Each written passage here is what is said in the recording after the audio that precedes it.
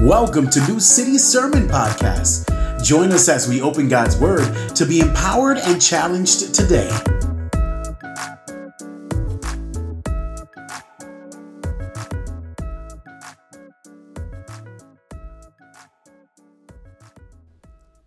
So today we're continuing our sermon series that we have called The Heart of Christ.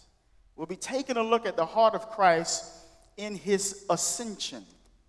This past Thursday, the church celebrates the ascension of Jesus Christ. And this morning, we're calling this Ascension Sunday. Now, on the Ascension Day, Christians around the world would get together and they would have what they call an Ascension Feast. They would light candles.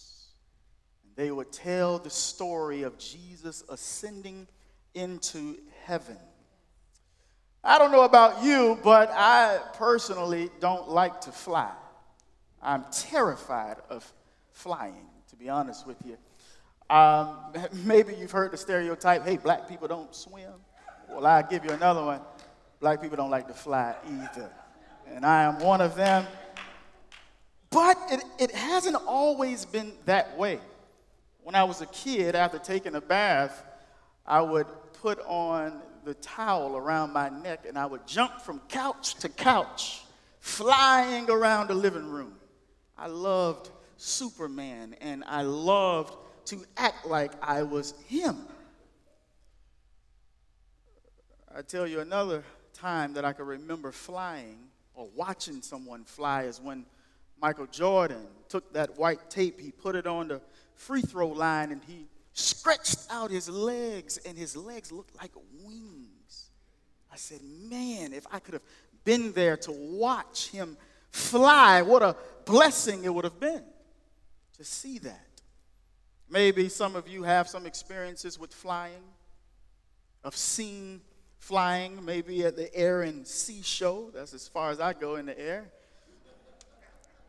Or maybe you remember the rocket launching out of space as the United States headed to the moon. And you think to yourself, man, it would have been a blessing just to see that. Well, the ascension of Jesus was also an extraordinary event. And during Jesus' ministry, he told his disciples, blessed are the eyes that see the things that you see. This morning, it is my prayer that God would allow us to put on the eyes of his disciples and to see what they saw in the ascension of Jesus Christ. Lord, give us the eyes to see your beauty, to see you afresh. Help us to see your heart, God, as you ascended into heaven. Lord, now use me, speak to me and through me, that I may edify your people. These things I pray in the name of the Father and of the Son and of the Holy Spirit. Amen.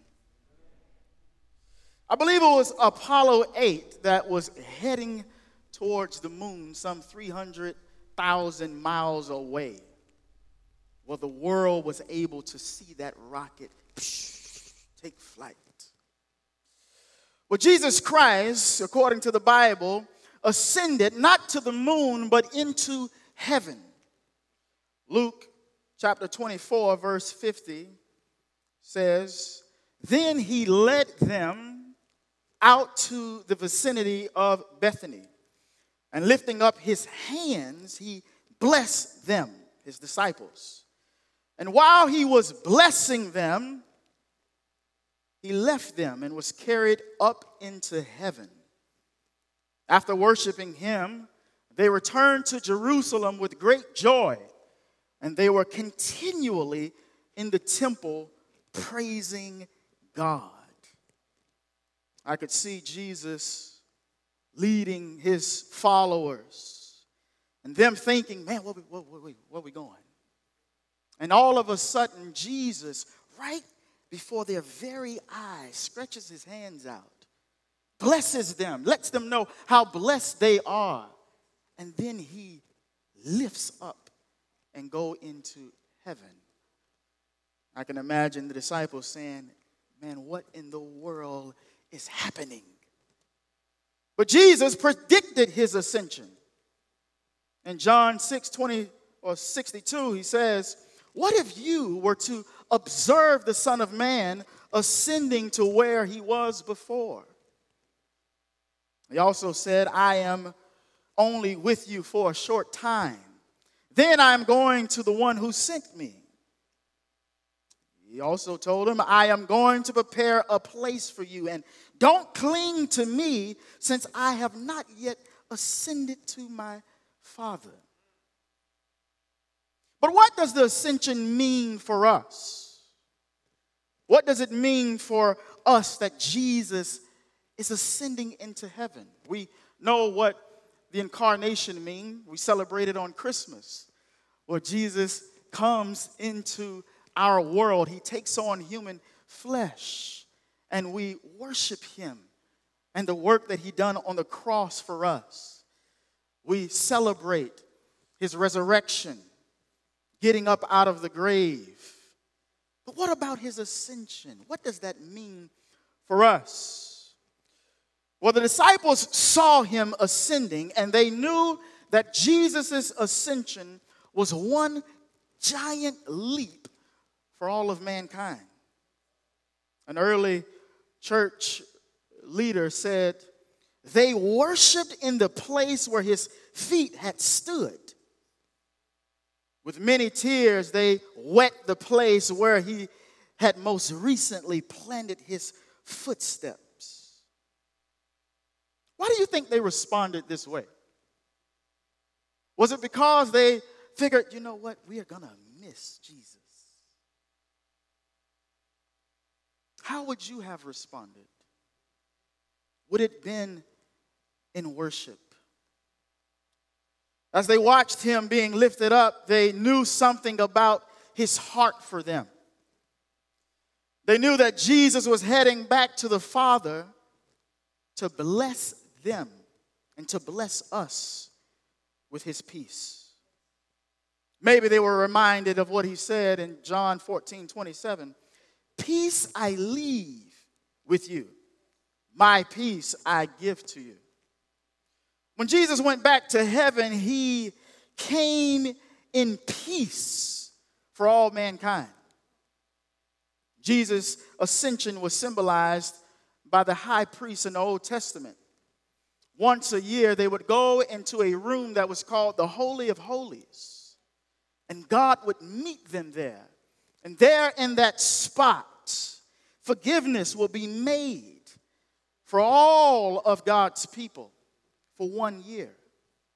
This symbolized Jesus' high priest action of him going back to heaven into the holies of holies, making peace with God for us. God would meet him there in heaven as he makes peace for his people. The peace that Jesus gives bonds us together with God. There was a time where humanity and God was in sync and living with one another in the Garden of Eden. But because of humans' sin, it has created this chasm between us and God. Jesus takes on our flesh, becomes one of us, so that he may make peace between us and God. Hebrews 9:24 says, for Christ did not enter a sanctuary made with hands, but into heaven itself, so that he might now appear in the presence of God for us. Speaking of Jesus' return to heaven, one early writer says it this way. He was now returning to the throne of his Father's glory with the conquered mortal nature that he had taken. How sweet were the tears that they poured out when they were burning with lively hope and gladness over the prospect of their own entry into heaven, into the heavenly fatherland. They knew that their God and Lord was now bringing their part of their own nature. Such a sight rightly restored them. In the ascension of Christ, the flesh that he wore went into heaven. Our very nature now sits at the right hand of God.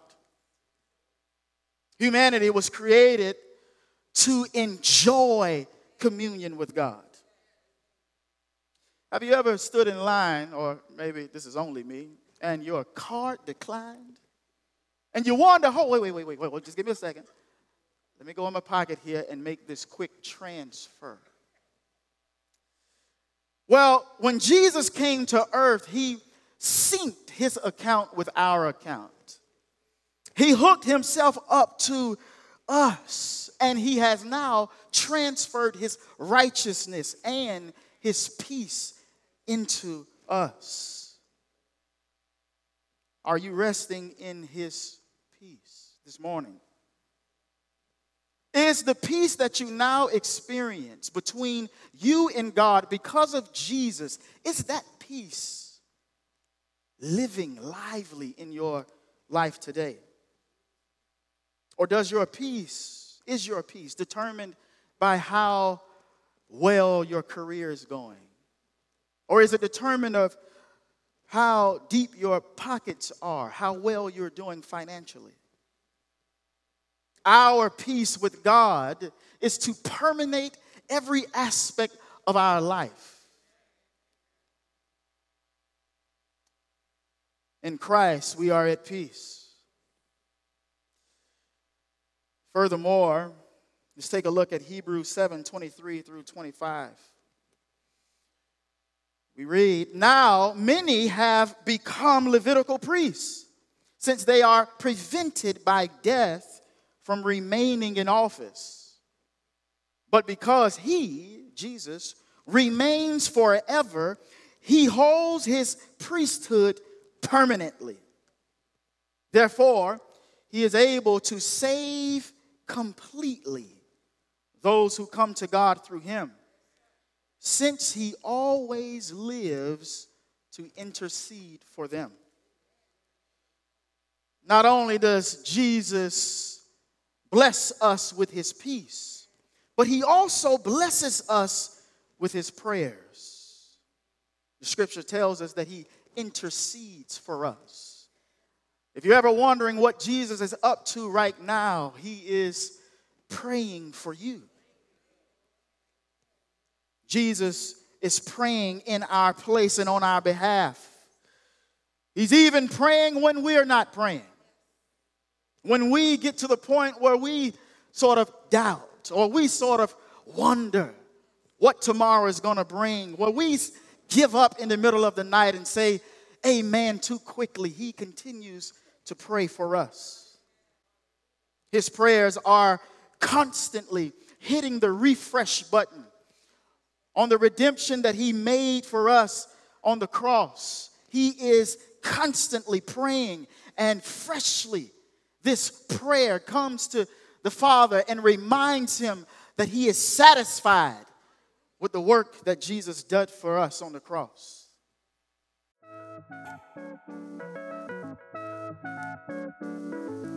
We hope you're inspired by God's word. What have you learned so far? As you listen, pray about applying it to your life. Let's continue in God's word.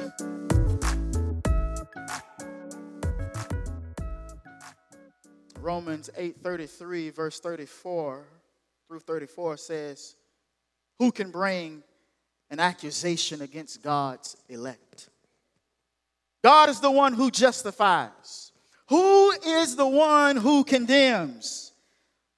Christ Jesus is the one who died, but even more has been raised. He also is at the right hand of God and intercedes for us." Even when you feel like nobody is praying for you, He is. Jesus is constantly praying for us. How should this affect our lives?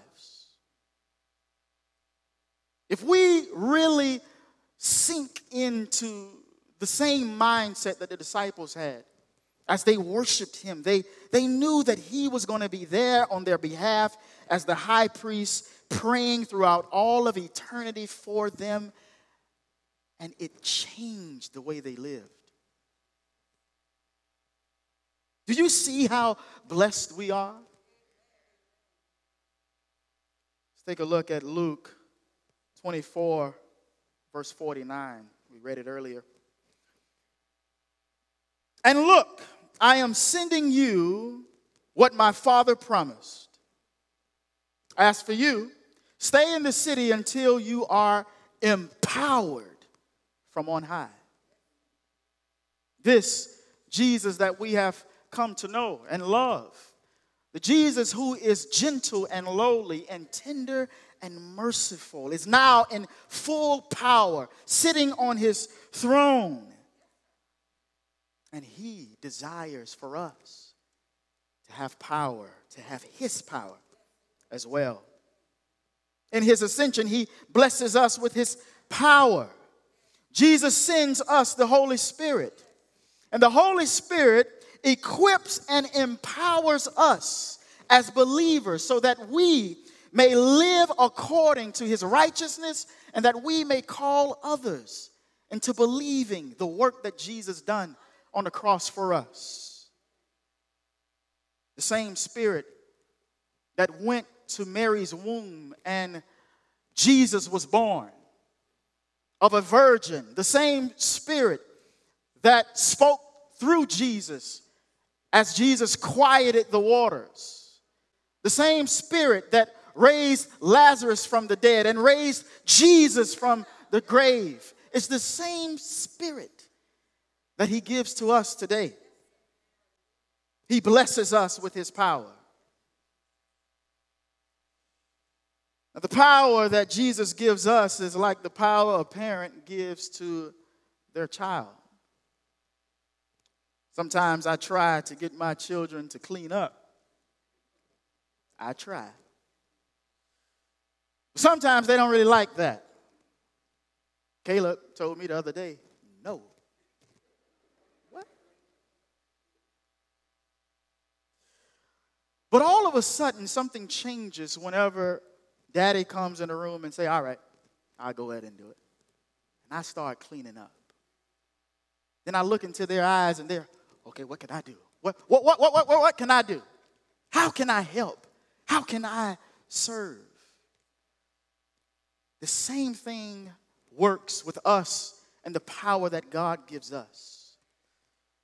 It empowers us because we know that by the grace of God, he has already done the work on our behalf. And he goes before the Father in our place. And before us, he leads us in ministry. He empowers us to speak through our mouths and to encourage other people to come to him. This power that he gives is for us to not only live righteous lives, but to reach those who are lost, those who never heard of the goodness and the gospel of Jesus Christ.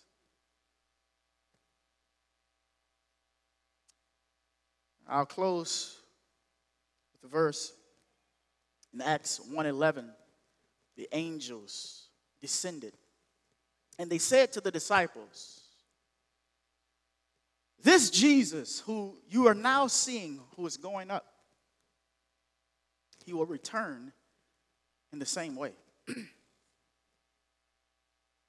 Christians have been praying that God would return. And sometimes Christians would even pray facing the place of Bethany, eagerly awaiting his return. Leo the Great said it this way. It was certainly a great and indescribable source of joy when in the sight of the heavenly multitudes the nature of our human race ascended over the dignity of all heavenly creatures.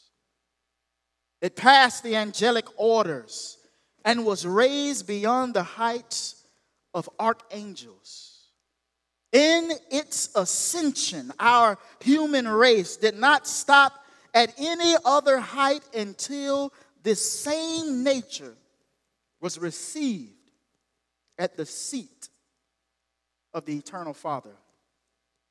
Our human nature, united with the divinity of the Son, was on the throne of his glory.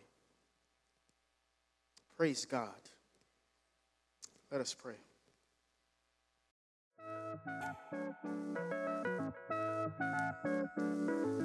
Thank you for listening to New City Sermon Podcast. For more information, check us out at www.newcityhh.com. We'll see you next week.